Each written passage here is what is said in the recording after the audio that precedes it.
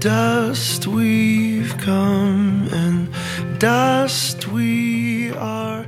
Welcome to the Luminous podcast, weekly meditations, readings, and blessings to assist with our rest, peace, and spiritual wellness.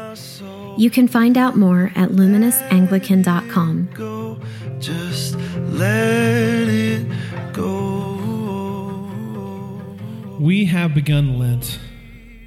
It is Ash Wednesday, the beginning of a season that, if we are open to it, will be incredibly meaningful. Ashes to ashes, dust to dust. The tradition of ashes as a sign of penitence predates Jesus.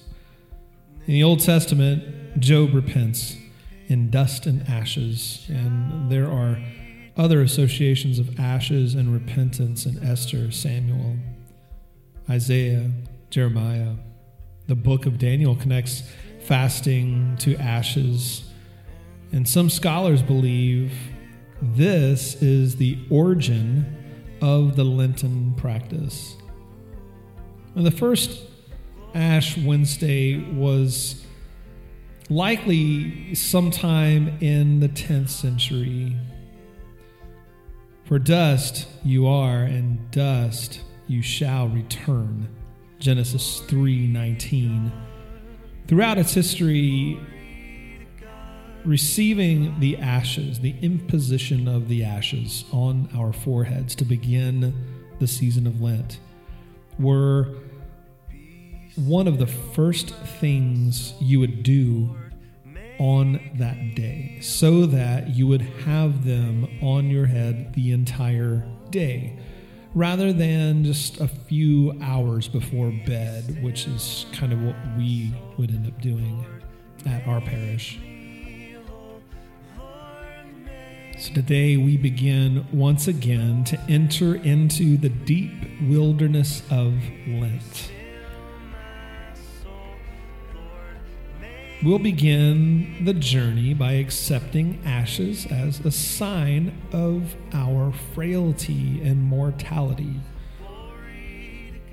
The following 6 weeks are set apart for followers of Jesus to really focus on their inner experience and relationship with God, this deep communion.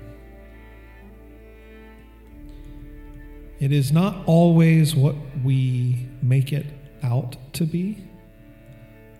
Sometimes it is more beautiful, and sometimes it is perhaps a melancholy or maybe more ordinary than we believe. It's a time to courageously abandon what you think we already know and cast away our comforts, maybe our comfortable certainties that we cling to, that we have become so dependent on. And speaking of mysteries from this past Sunday on the Transfiguration, resting in the I don't know if we dare. For the next 6 weeks, allow ourselves to be uncomfortable in the mystery and even paradox that we may encounter, especially in a time of excess, insight, and information.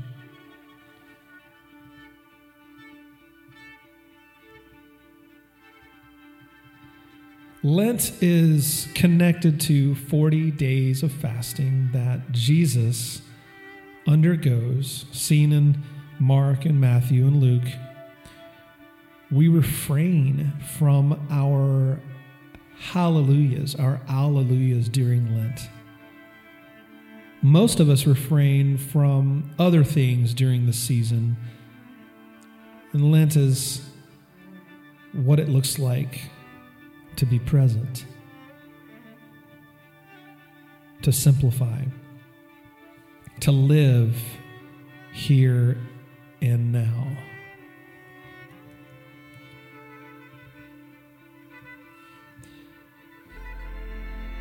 Only in the present moment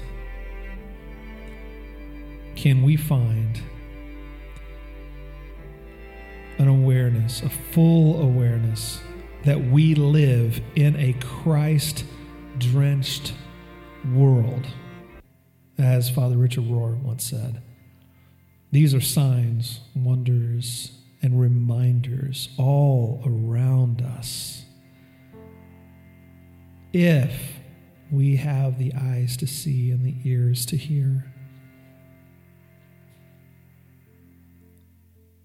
Wilderness is usually a foreign landscape for many of us. Unless you've been there, you truly may not know its benefits.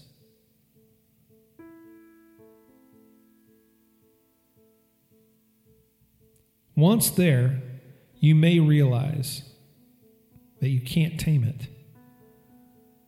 You can only befriend it.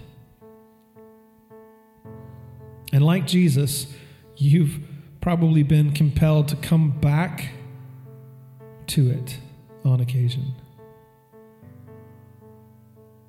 See, our solitude is different than our isolation. Jesus sought solitude to listen, to see, to contemplate, to be. For sin isn't the centerpiece during this season. It is Christ, always. The good news is about Christ's undoing of death. We know the fuller picture. It is the hope that our weaknesses aren't the end. So Jesus' 40 days of fasting in the wilderness was a rejection of the influence and provision of Satan. Darkness, all of evil. Living into our own wilderness is absolutely imperative to our growth. Without it, we walk about unaware, untethered, and perhaps unbalanced. The word reward from the gospel today doesn't mean how it sounds. It is meant as an impartation, something given for our good, and probably for the good of those around us. That's typically how God works. It may not seem that we live in a world that is Christ-drenched, but it may be that we have become spiritually dulled, sight being dimmed and hearing being dampened.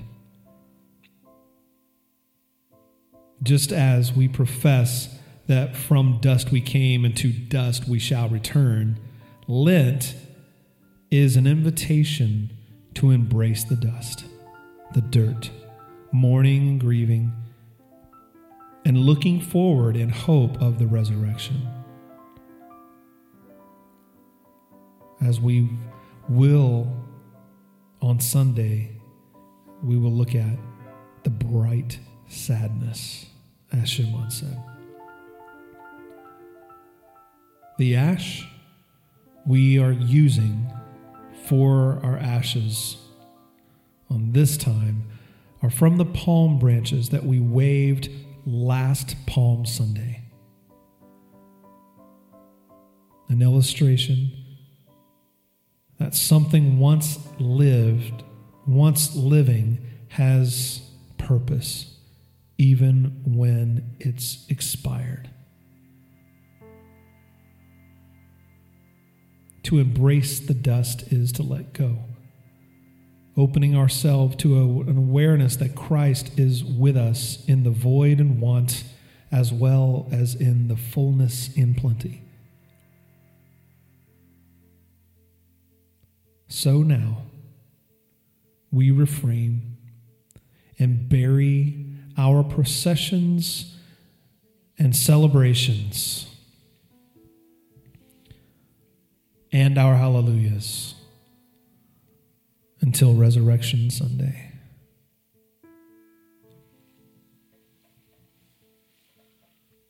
I want to end with the collect of the ashes. For those of you listening, may it be a call into keeping a holy Lent.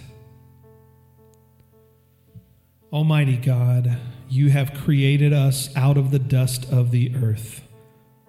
Grant that these ashes may be to us a sign of our mortality and repentance, that we may remember that it is only by your gracious gift that we are given everlasting life. Through Jesus Christ, our Lord. Amen. If you would like more information or ways to be a part of Luminous, please go to luminousanglican.com. Peace be with you.